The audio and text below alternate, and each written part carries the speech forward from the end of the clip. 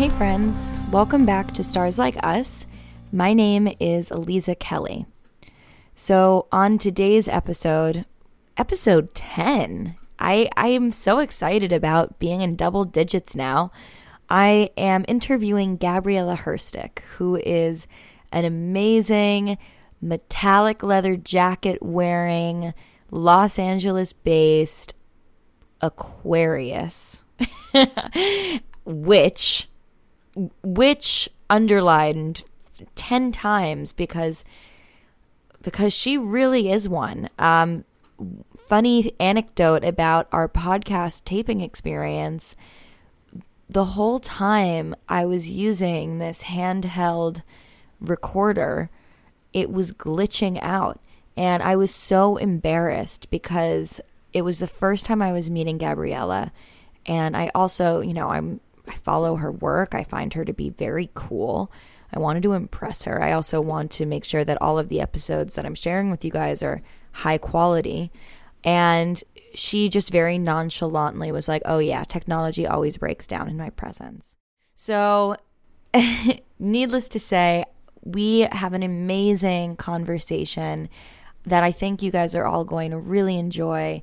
We talk about energy, intention, and action. We talk about Aleister Crowley. We talk about Anton LaVey. And if you don't know who these people are, you're definitely going to know who they are by the end of the episode. I ask her whether we can separate art from the artist. And we discuss the nuances of that. We talk about what it means to share versus create from ego. We talk about phone addictions. We talk about weed magic, and then I query her on alcohol magic, whether that's a thing. We talk about sex and love and using your orgasm as an ability to direct energy and create manifestations. And then we talk about whether or not you need a partner to do that and the joys of being single and being able to enjoy pleasure. It's a pretty cool conversation. Before we get started, I want to share with you guys a few updates, namely on my digital workshop series that is going to begin in just a few weeks. So, I have decided, and based on the technology I'm using to do this, which is super, super easy, when you sign up, all you need to do is go to a URL. You don't need to download anything in order to participate. I've decided to give 20% off for everyone. So I am going to price Astrology 101 at $79 per person. That is for over 2 hours of lessons with me, and also for creating our community. I'm trying to decide what we should name our community. So if you have any ideas, please email me at info@alizakelly.com or DM me at Aliza Kelly on Instagram or Twitter. I'm thinking stargazers. If you guys like that, let me know. Or if you could think of something more creative or, that you just prefer, also let me know. And I will be sure to give you credit should we use that name. But needless to say, let's dive into this episode. We have the full moon in Scorpio coming up, and I find Taurus Scorpio season, and the reason I say Taurus Scorpio season is because anytime we're in a season, we're also in its opposite. So Taurus is all about life and blooming and buds and babies, and Scorpio is all about decomposition and death and release and letting things go. So Taurus Sun, Scorpio Moon is coming up right around the corner, and it is really the life-death axis. To me, this is one of the most profound lunations in a year because we are simultaneously generating abundance and then also releasing everything we have. So I encourage you guys to consider that as we move through the week. Think about what you would like to begin. Think about what you would like to let go of. And remember that death is just an extension of life. We are all just going through cycles constantly, all the time. And when we give ourselves permission to make room for things, we let new things in. And that doesn't mean that letting go is easy, and that doesn't mean that death is easy. In ancient Greece, the lamenters would come to funeral services whether or not they were invited. And these were mostly women, and they would scream and cry and grieve. This was a problem because it gave power to these individuals, the lamenters, whereas obviously in every single patriarchal-based society, the power is not on these female lamenters, it's on the men who are deciding what to do with the body and the systems and the structures, et cetera, et cetera. So the power to grieve, even changes in our own life, is also a valuable and important part of our experience. This is actually a wonderful segue into the conversation with Gabriella, because we really talk about a lot of these magic principles and esoteric and occult ideas. So I will just jump us into this right now. Here it is, episode motherfucking 10. Enjoy. So on this episode of Stars Like Us, I am with Gabriella Herstick, who is the author of Inner Witch, a modern guide to the ancient craft. Hello. Hi. Hello. Thanks for having me. Thank you so much for being here. I have so many questions for you. I'm such an admirer of your work. And to start off, why don't you tell us a little bit about yourself, what you do, and how this came to be, how you became this modern witch of this ancient craft? Sure. I'm currently based in Los Angeles, and I am an author, a writer, and a columnist. I currently am working on my second book, and my first book, Inner Witch, A Modern Guide to the Ancient Craft, was released this past September in the U.S. and was published in March in March before, what was it? Last March? I don't even, it's been over a year in the UK, but I write about fashion. I write about mostly about witchcraft, but I also incorporate a lot of glamour into that, as well as sex magic.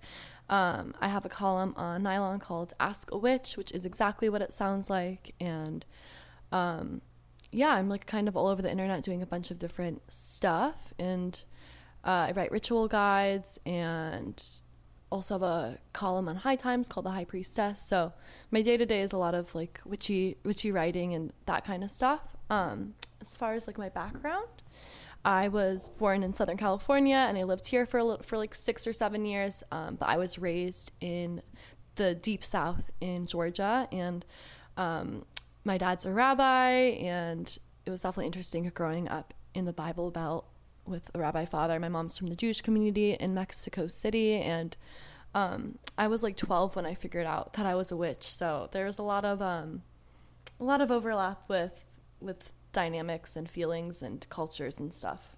Do you believe that some people are born witches and some people aren't, or is it something that somebody could choose to become? I think it's something that we all have. It's the seeds are planted in all of us. It's just like anything else. Not everybody's going to be drawn to this. But if you're drawn, I think then you have every right to claim that title. And I think that there are more and more of us who are being drawn. So for me, I think it was less of something that like I chose, but more of something that I recognized within myself that I could nurture. So what do you think defines being a witch? Yeah. Oh, this is always a tricky one because there's kind of a few different angles you can answer. I mean, the witch, even outside of like witchcraft itself, has always existed, right, as an archetype of a woman, specifically just because historically those have been the ones who have prosecuted as witches, and also just the media loves to vilify women who are powerful at all. So there's this kind of like archetype and idea of a witch, of somebody who's subversive, of somebody who answers her own questions. And obviously some people, the media likes to think that is negative, but for me, that part of the witch has always existed, will always exist. The witch has always existed and will always exist. And To be a practicing witch, or to be a witch, to me means being somebody who works with their own cycles internally, with the cycles of the earth and with the cycles of the cosmos. So working with the moon, working with the stars, working with the seasons, and also like honoring the earth and being connected to her, and I think is just like so big for so many of us. And also like seeing how that is connected to yourself and knowing yourself. I think the maxim of knowing thyself is like so vital and important. And yeah, I think a witch is somebody who lives consciously, powerfully, unapologetically, and who takes up space and works with magic, which I like to think of as energy plus action plus intention. So that's my like little short So blurb. energy plus action plus intention. So the energy that we have. So can you get so what is like an example of that in practice? My favorite easy example is singing somebody happy birthday. Ooh, I love that. So like you have, I also hate the happy birthday it's song. really annoying, and it's I just find like it's like the notes are really hard for me to hit. it's not gonna make anybody sound good. I always like to harmonize to add some like annoying layers there, but you know, I do appreciate the act of like really sending energy to somebody on their birthday. So like, you know, let's say like it's your birthday, so the intention is that we want to wish you a happy birthday and send you some love. The action is going to be singing or like blowing out the candle, right? The one time in magic where you blow out a candle, and the energy is us like actually like doing the song and singing the song. I mean, and yeah, the action can be seen as either like the actual singing with, that's also how you're raising the energy, or as like when you blow out the candle and make your wish can kind of be seen as the end of it. But that's a really, really simple way to think of like raising energy to send towards an intention. It's so funny that that is the example that you use, because that is also the example that I have used before in terms of spell making. Yeah, is that like exactly. when you know, it's ultimately blowing out your birthday candles, making a wish over something is the practice of identifying a desire Exactly. and then bringing that into fruition. Yes, which is magic. Yes, which is ultimately magic. And then we can add more and more layers to exactly. it. But like, do we really add more and more layers, or do we just make things like, how is that, or isn't it that less significant than, I don't know, like bathing in the blood of a particular sacrificial creature? And I don't know, I'm making this up obviously, but like, you know, sort of like the stereotype of a spooky thing a witch could do. Yeah. Is that more powerful than blowing out birthday candles? I think it's all about intention, right? I mean, I know it's about the feeling that we're cultivating while doing this act. So even like singing happy birthday to somebody who like you like versus somebody you don't really care about, the energy is going to be different. Totally. So like you could cover yourself in the blood of an animal that like you're not connected to and have the same experience as singing a song you don't give a fuck about, like to somebody you don't give a fuck about. But like, I think it really is like the feeling that it evokes. And I've had some of the most profound magical experiences doing shit like driving down the street or like watching a concert. So I think for me, it's like when we're creating rituals, it's a way for us to tell the universe and to our higher selves or whatever you believe in that what we're doing is sacred. We're setting aside time to honor something that we think is important. And I think that act and the act of setting like really embodying our desires and our feelings is ultimately more powerful than the action we're taking to get there. The action is to me almost secondary. It's like it's more of like the intention and the feeling first, and then how you're going to do that second. I often find because so much of my practice as an astrologer is cyclical, I'm like, oh my God, do I sound like a broken fucking record? Like talking about like what the full moon energy is versus the new moon energy. And like, obviously we have 12 signs of the zodiac, and each of those has its own essence. But as somebody doing this for several years now, sometimes I worry that I'm being redundant in my offerings. Is that something that you find as well? Oh my God, yeah, that's definitely something that I think about a lot. And as I like write the second book and continue writing these ritual guides, it's something I'm really aware of. And here's the thing, it's like, unfortunately, like I feel like no matter what level witchcraft book I write, like there's just gonna be stuff that's repetitive, because like, you kind of have to assume that people are like, even though there are the readers that know a lot of stuff, you have to assume that like people aren't going to know everything. I feel like there is always going to be kind of this like broken record-y thing, but at the same time, as somebody who is actively like walking the walk and always learning about different forms of magic and always deepening my own practice, I think that I always take where I am and the lessons that I've learned and what I feel like, you know, just like doing the mantras that I do every Monday on my Instagram, it's like I see that we're all connected and I see that we're all going through these cycles at the same time. So I know that, you know, like for this, I'm writing about like Taurus season and sex magic for my weed column. And I'm like, I know that this kind of like coming back into my body energy and this energy of pleasure that I'm redefining is something that like I'm not going through alone. And I just kind of like let my own experiences guide me, as well as my like connection to like what I see is going on with other people. But I think that, you know, I'm not constantly doing the same practices. Even if I am, they're gonna evolve and they're growing with me. So, you know, I am kind of worried it's gonna be annoying. Like in the second book, I do have to explain some of the same things because it's, you know, about the elements. But I feel like as long as I'm growing, then my work is gonna grow and that people are gonna resonate. And also like the people that are meant to resonate with my work are going to resonate with my work. And I don't have to be 100% for every single person all the time. Totally. And I also think that something I remind myself when I feel like, oh goodness, like here comes another, here comes more candle magic, is that ultimately like repetition is one of the most sacred forms of manifestation and spell work. Absolutely. Like it actually takes time and repetition to build things, which is why so many spells are rhymes, is that it has a repetitive nature to it. And I read this incredible book, and I cannot remember the name of it right now, but I will absolutely put it in the notes of this podcast.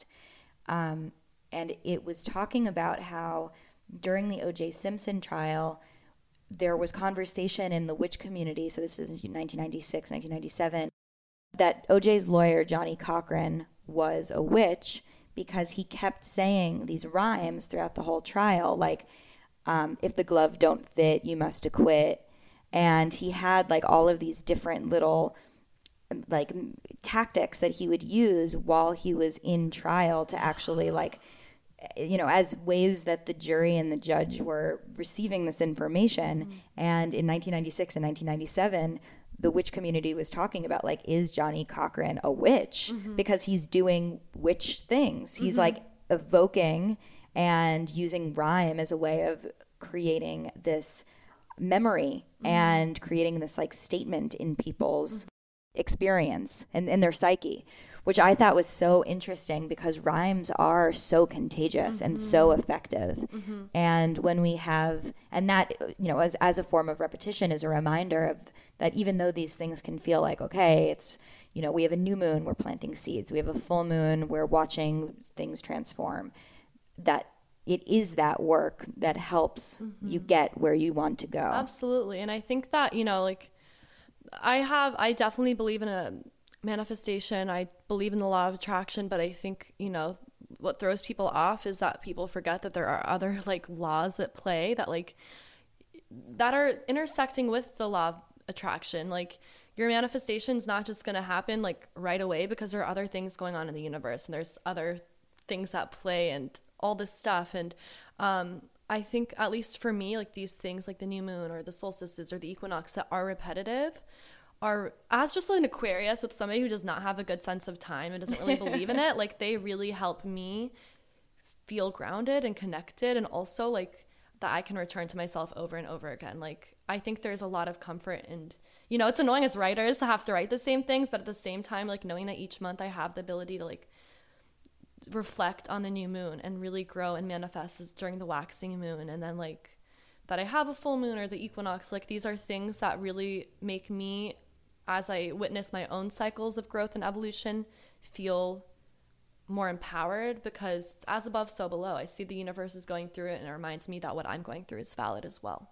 Right. And then there's also the, you know, the shifts in our consciousness as we're doing them. The awareness of, yeah, sure, you may have done a similar ritual last November, but what's going on this November? Exactly. And we're not stagnant people. Like, these, just as the moon does her thing and waxes and wanes, so do we. And I think the goal of any of this kind of work is to gain wisdom and to evolve and to grow. And like you said, like, there is so much, you have to become an expert by doing things over and over. So the repetition definitely helps. And like, if it works, it works. But I think since we're evolving, even the things we're doing repetitively are going to evolve and grow as well. So what are some of the ways that you study and acquire new information? And do you have a coven that you work with? Do you have teachers? Are you a teacher? Yes, to all the things. So I'm always like reading. I'm always studying. Right now I'm studying Hermetic Kabbalah with Naha Armadi at 22 Teachings, which is her Hermetic magic school. Lots of big words. So I've been studying that probably like around like a year, maybe like a little bit less. And that's been a really incredible path, just because I grew up Jewish and was around it so much, even though I didn't identify with Judaism. I needed a lot of distance from the religion just to feel comfortable. And Hermetic Kabbalah specifically like uses the tree of life and Kabbalah, but it also works with Greek and Roman magic and like different forms of occultism, and uses a tree of life as a map. So it's cool. And Gnosticism as well, right? Yeah, exactly. So it's it's the Hermetic Order of the Golden Dawn at the turn of the century, the one that popularized this kind of magic, or one of the groups that popularized this kind of magic. And it's been really cool because like I already know Hebrew and I already know the letters, so I'm like saying these like Hebrew words that like sound familiar and feel familiar, but in a way that actually feels aligned with my own beliefs. So that's been really powerful. I've studied yoga for years and years, and I'm always kind of like learning about different forms of tantra. I'm reading about Buddhist tantra right now and kind of learning and working with some of those meditations. I always experiment in my own practice, so like doing different practices, just like reading other people's things, asking the universe and like my guides and the gods and goddesses I work with for guidance. I have a daily meditation practice that I do that's been really, really helpful and transformative and grounding. And I'm really interested too in the overlap of like magic and sex magic and BDSM. So that's kind of like all in glamour magic and fashion. So there's always like a bunch of little threads I'm following. I'm like one of those people that reads like 30 books at a time. So cool. So what do you think about Crowley? Okay, here's the thing. It's like, unfortunately, he was, I don't want to use the word crazy because that's not the right word and I don't like using that word, but he was, he needed a lot of help and he did a lot of fucked up shit, but he also brought us some incredible and potent wisdom. And really, like, I mean, he split from the Hermetic Order of the Golden Dawn and then like went and did his own stuff. And I don't really like follow like a lot of his stuff. I don't, I've like read about him and I know his shtick, and I'm not going to do quite as many crazy or subversive things like he did. I think he has a lot to teach us, but I don't really like subscribe to him. But I think that, 777 in itself is an amazing book, and he, I do have a lot of respect for him, even though I don't necessarily agree with who he was or his ethics. Yeah, it's complicated. Exactly. I mean, this is just something that I think about and talk about often with my friends, not when I'm on a microphone, but, while we're on the topic. Can you separate the art from the artist? I'm not sure if I know the answer to that, honestly. And I think that you can and you can't. I think that you can find the wisdom. I feel like everybody's fucking problematic. That's the thing. Nobody's perfect. Everybody's going to get canceled at some point for doing something. And like, obviously there are things that like, that just are unethical that I think Crowley did, but I don't know. It's like, I definitely think you can in a lot of ways and you can't. Like, I don't know. I don't listen to Kanye anymore because I was like, I don't like what you said, but I have a lot of friends who don't agree with him. So I'm like, I'm not really sure. And, I know everybody's fave is kind of problematic. So I don't know if there's an answer. I don't know if I have an answer to that question, unfortunately. Yeah, I don't have an answer to it either, but it's something I do think is very important to think about, because there is dimensionality to everything, and I do feel like that is what magic and esotericism and occultism are all about. And subversion, like, art isn't supposed to make you feel comfortable anyway. Totally. And it's supposed to push boundaries. And, like, yeah, again, I'm not supporting any, like, racist, transphobic, pedophile people, but, like, what is art if it's not gonna make you think and make you question shit? Right. And magic too, and all of these kind of things that are leading us hopefully into our higher selves, into like knowing more, being more connected, or being more connected with each other, right? You know. So do you have any thoughts on Anton LaVey? I think he was a fucking master of branding. Like, that man really knew how to make a look and like make Such people a look. think, like, I mean, I have, like, I kind of feel the same as I feel about Crowley. Like, I think there are some things that I really agree with. I really believe in the idea of true will, and I believe in the idea of honoring thyself and knowing yourself and, you know, being self-serving, but I don't really fuck with killing people for the most part. I was like, I have this satanic Bible, and I read parts of it, and then I was just like, I couldn't. I flipped to a chapter and was like, we don't condone killing unless you're like a shitty person and have murdered. I'm like, you know, well, if that's, I don't know. I'm not going to condone murdering people, but if you want to pull a Dexter, I guess, like, be smart about it. I think he was really fascinating, and I think that he really knew how to make a statement, but I definitely, you know, I work with a lot of dark goddesses that are kind of not that, not super different than this idea of Satan as an archetype. So, like, in a lot of ways, I feel like I do identify as like a satanic feminist, as somebody who believes in their own power and their own will. But I don't know, Anton, it's like him, and I'm more interested in like LaVey's work in a lot of ways. I think, actually, no, that's not true. They're both fascinating to me, but I don't really like go out of my way to learn or support them. Personally, the teachers I work with mostly are women, and that's really important to me, especially with spirituality, and like especially studying with Naha and studying like the kind of magic that Crowley did. Like, it is something that is, the teachers are all dudes, and all the people that write these books are dudes. So I have feelings, but I also like Well, I mean, it's definitely not lost on me that like the two biggest names of esotericism are both men. Yeah, I mean, like the 20th century. I feel like they're just both, like, they both really like knew how to work the system. Like, if they had Instagram, it'd be fucking nuts. Like, they would be probably live streaming some crazy shit. Like, but they are both, I mean, they're both like really big figures, and I have respect for them. They both like also really wanted to be famous. Yeah. Yeah, which I think is another interesting part of the story of these characters. Like, they, you know, there's a lot of people who have been working in magic and exploring these texts who like also were not trying to hang out in Hollywood. But Right? like, they legit were. Yeah. And I think that is also something to be mindful of, is like, yes, we have some big names of who have done work and sort of put magic and witchcraft and occultism in the mainstream, but a lot of people who have quietly made massive contributions to looking deeper into our world. The show at the Guggenheim right now is it's the Hilma. Yeah. I want to go. It is so cool and so interesting, and the paintings that she was creating in the 1800s.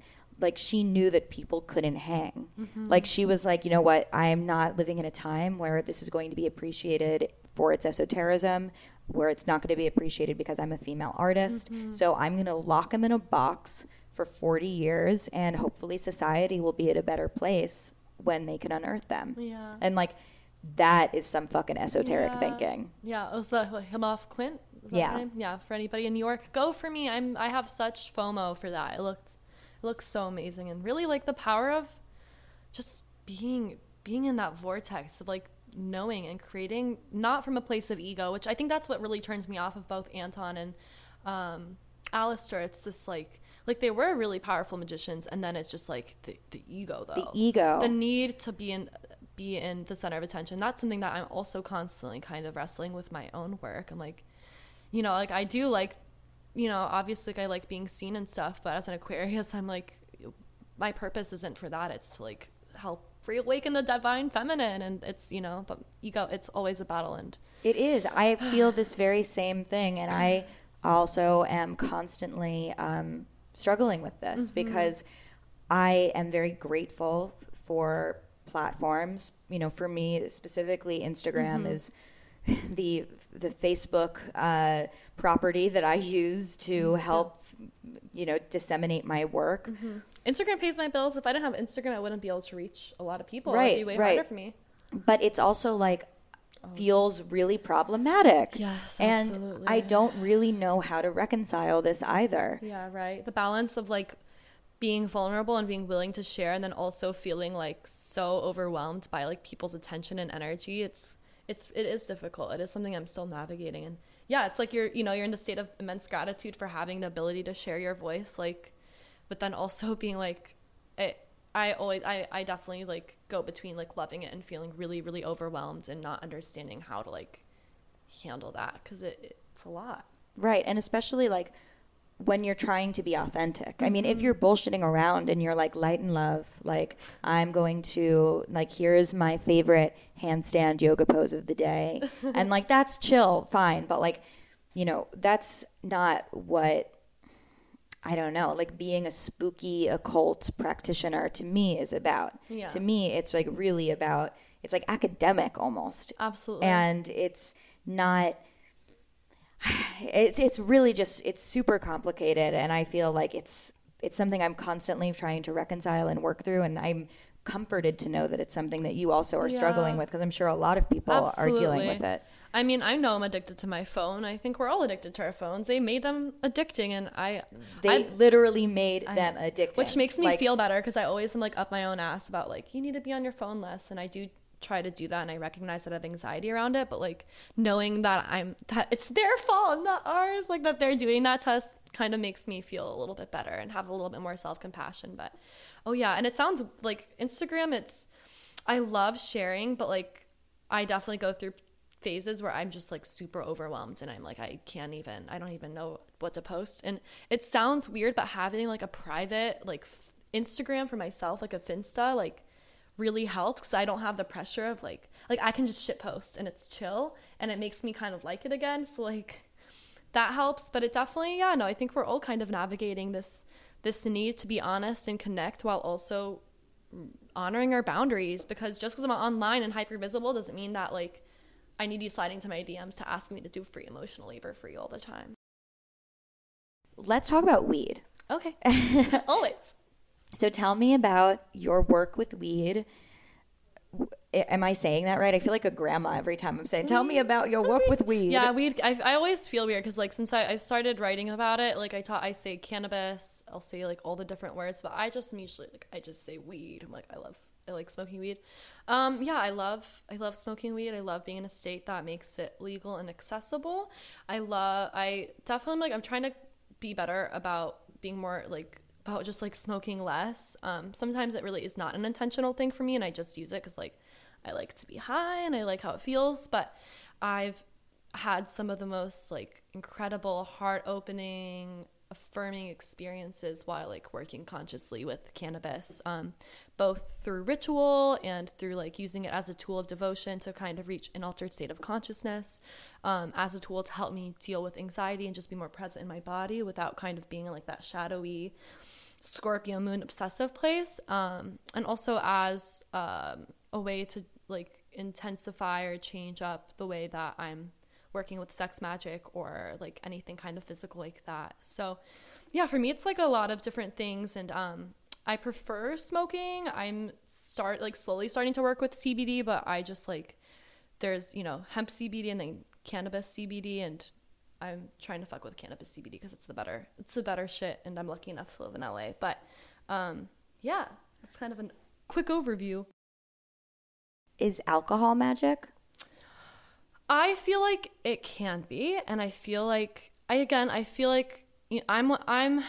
in the camp of alcohol. I think I mean, as somebody who's both Mexican and Jewish, like I do see the value in using it to celebrate. Like every, you know, whether it's sipping some wine at Passover or taking a shot at a wedding, like I do think that they're, when used right and when not used right, not in excess, it can be something that is a heart opener, connects us to our bodies.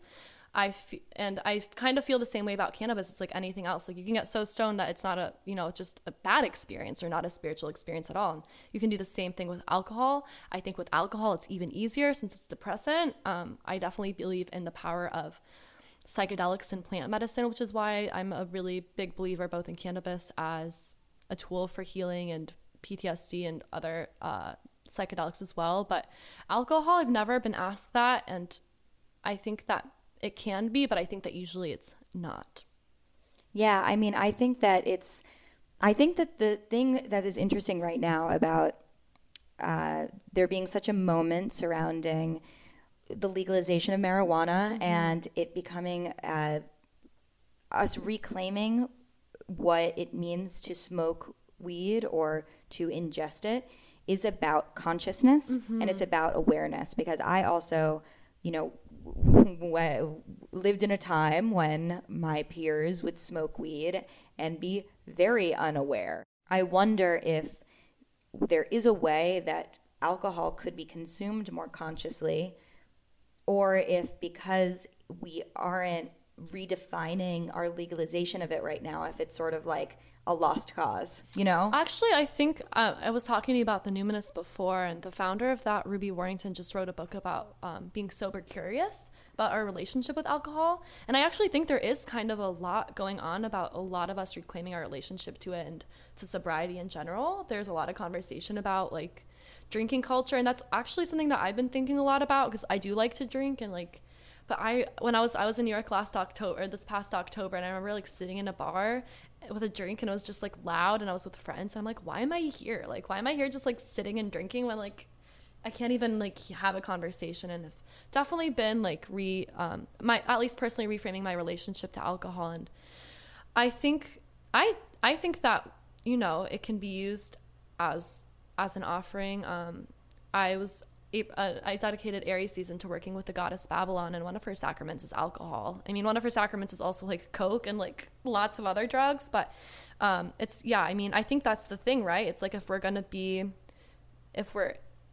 doing this work that's really transformative, that is using something like cannabis or alcohol, then like you have to understand that line between enough and too much is like really thin. And I think that's what's the word for it? That's like the ordeal path of doing these things that are really, really transformative. I mean, obviously like smoking a little bit of weed isn't gonna like, well, it depends. It might totally have a crazy experience. And that's the thing, you have to know yourself. So it's like, for me, like one shot of alcohol might be the perfect amount, but for somebody else it's not. And I definitely think that obviously we're going to continue seeing this conversation around cannabis and weed expand and get commercialized in a lot more ways. And I think alcohol is actually also there's definitely like a sobriety uprising. I think a lot of people are kind of reframing their relationship to it, but I don't know if the legalization thing is going to change. I don't really think anybody's pushing for that. Yeah, I mean, I feel like alcohol is like our history with it in terms of its regulations, and obviously we had prohibition, which like lasted over a fucking decade. That's crazy. Like it was like not a minute. Yeah. Like I don't think I realized it was so long actually. Yeah, it was 13 years. Oh, wow. And that's a really long time for alcohol, which is something now that we expect. So in our society. You know, it's so societally accepted, and now marijuana is becoming much more societally accepted, but there's a learning curve with all of these things. I also want to talk about sex and love magic, because these things are important as well, and they're an important part of your practice. So what is this? So for me, love and sex magic, love magic. Oh wait, also just since we were talking about weed, I just want to say this because I think it's important. Free everybody who's been incarcerated for non-violent marijuana charges. Like, we have so many freaking people in jail for marijuana, especially people of color, and they get out of the system for those charges and can't get involved in the industry. So there's white people. Like, it's really messed up. Yeah, it's very, If very, you're in very that, problematic. Like, if you're going to be in the industry, like, hire people that have experience that were in the industry. Like, I don't know. There's just abolish jails. Okay. Love and sex magic. So I work very closely with the goddess Venus. She's been my patron goddess for almost 3 years. So as somebody who's in devotion to a goddess of love and sex, it just kind of made sense for me to incorporate that into my own practice. So pretty much for me, sex magic is working with sexual energy, life force energy, prana, kundalini, whatever you want to call it, and orgasms as a way to raise energy to send to a desired intention. So it's really just using your orgasms as a cone of power, as a way to release. And I incorporate that into a lot of my rituals, even if the rituals themselves aren't around love or sex. Like, you can use your orgasms to make money or to banish some shit or whatever. It's really just a potent form of energy release. And as far as love magic, I really work with love magic as honestly, just all of it is really transmuted through self-love. And I spent a good part of 2017 and 2018 just like really committed to being in relationship to myself. And I was like, okay, like I saw it as a chance to be like, what are the things that I'm looking for in somebody else? What are the things that I'm looking, like, what kind of things do I want to feel in a relationship and do I want to receive, and how can I give those to myself? And that kind of led me through this really transformative year of love magic that was really rooted in self-love and just like self-exploration and erotic exploration. And during that time I was kind of, I mean, I'm still have, you know, very in the beginning stages, but like started exploring kink more and getting more involved with that stuff. But for me, sex and love magic are a way to connect and embody the energies that I want more of in my life, which are sensuality and sexuality and power and eroticism and joy and bliss and pleasure. And they're practices that allow me to feel that in my body and that allow me to carry out that energy in the way that I interact with partners and friends and coffee shop people and everywhere else. I've been thinking a lot of the idea of like pleasure being something that we can access outside of sexual settings, whether it's through like being outside or eating yummy food or smelling a rose. And I think those kind of all overlap. And yeah, Venus kind of I just make art for her and connect to her through what feels good for me. So does this mean that you have a lot of sex? I have a lot of sex with myself. I like go through phases of like being, I mean, I'm going to be upfront and say that I've never been like in a relationship. Like I have an ex who I call an ex because he was manipulative and put me through a lot of shit, and that title feels well, but I'm single. But you're an Aquarius. I am an Aquarius, and I have my Venus and Mars in Aquarius. So I'm like, it takes a lot to like, it needs to be the right person for me. And my Mercury's in Pisces, so I feel like I'm a romantic, but not a conventional one. I feel like that makes you a very good person to talk about these subjects because you can almost approach them from a clinical way. And I don't mean that in like that you're not like getting down and dirty, but more of that. I mean, Aquarians are so clinical to me because they see everything from like 35,000 feet, where we can talk about sex and love, and it doesn't necessarily mean that you're like bringing somebody home every night or that you're even in a relationship in order to access those feelings. Exactly. Because those are sort of additions to what the base of sex and love are. Yeah, and that's something that's really important to me, and something that like is also why I am comfortable or more comfortable sharing my experiences, because like I mean, I'm also a twin, so I think for me, like my personal revolution has been being single because I've been in relationship and in partnership since I was born.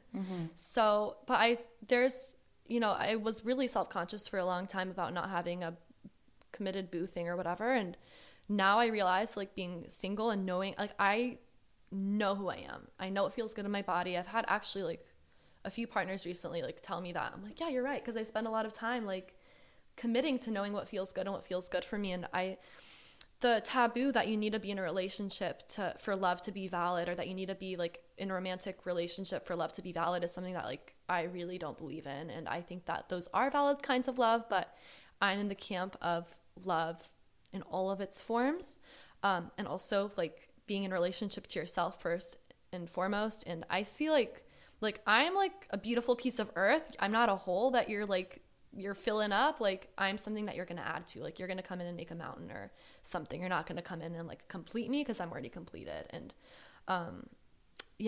the taboo of being single being bad, and the taboo of female masturbation being bad have been on my mind a lot, as just like double middle fingers to the man, because I don't believe in that shit. So it's like my personal life is always going to intertwine with my magical life. So whatever I'm going through, like sexually or personally, is always going to interact with the kind of magic that I'm doing. But I've never done sex magic with somebody else. That's like next on the list. But I think that's one of the really cool things about this practice is you can really do some incredible, potent, powerful, transformative stuff like by yourself. Spoken like a true Aquarius. Thank you. Thank you so much, Gabriella. So where can we find you? You can find me on the internet. My Instagram and Twitter are both Gabby Herstik, GABYHERSTIK. And you can find my book wherever books are sold. And I'm usually just, kind of all over the place. But Instagram and Twitter will lead you to my website, which is just my name.com, GabriellaHerstik.com. So thank you so much. Yeah, awesome. Thank you for having me.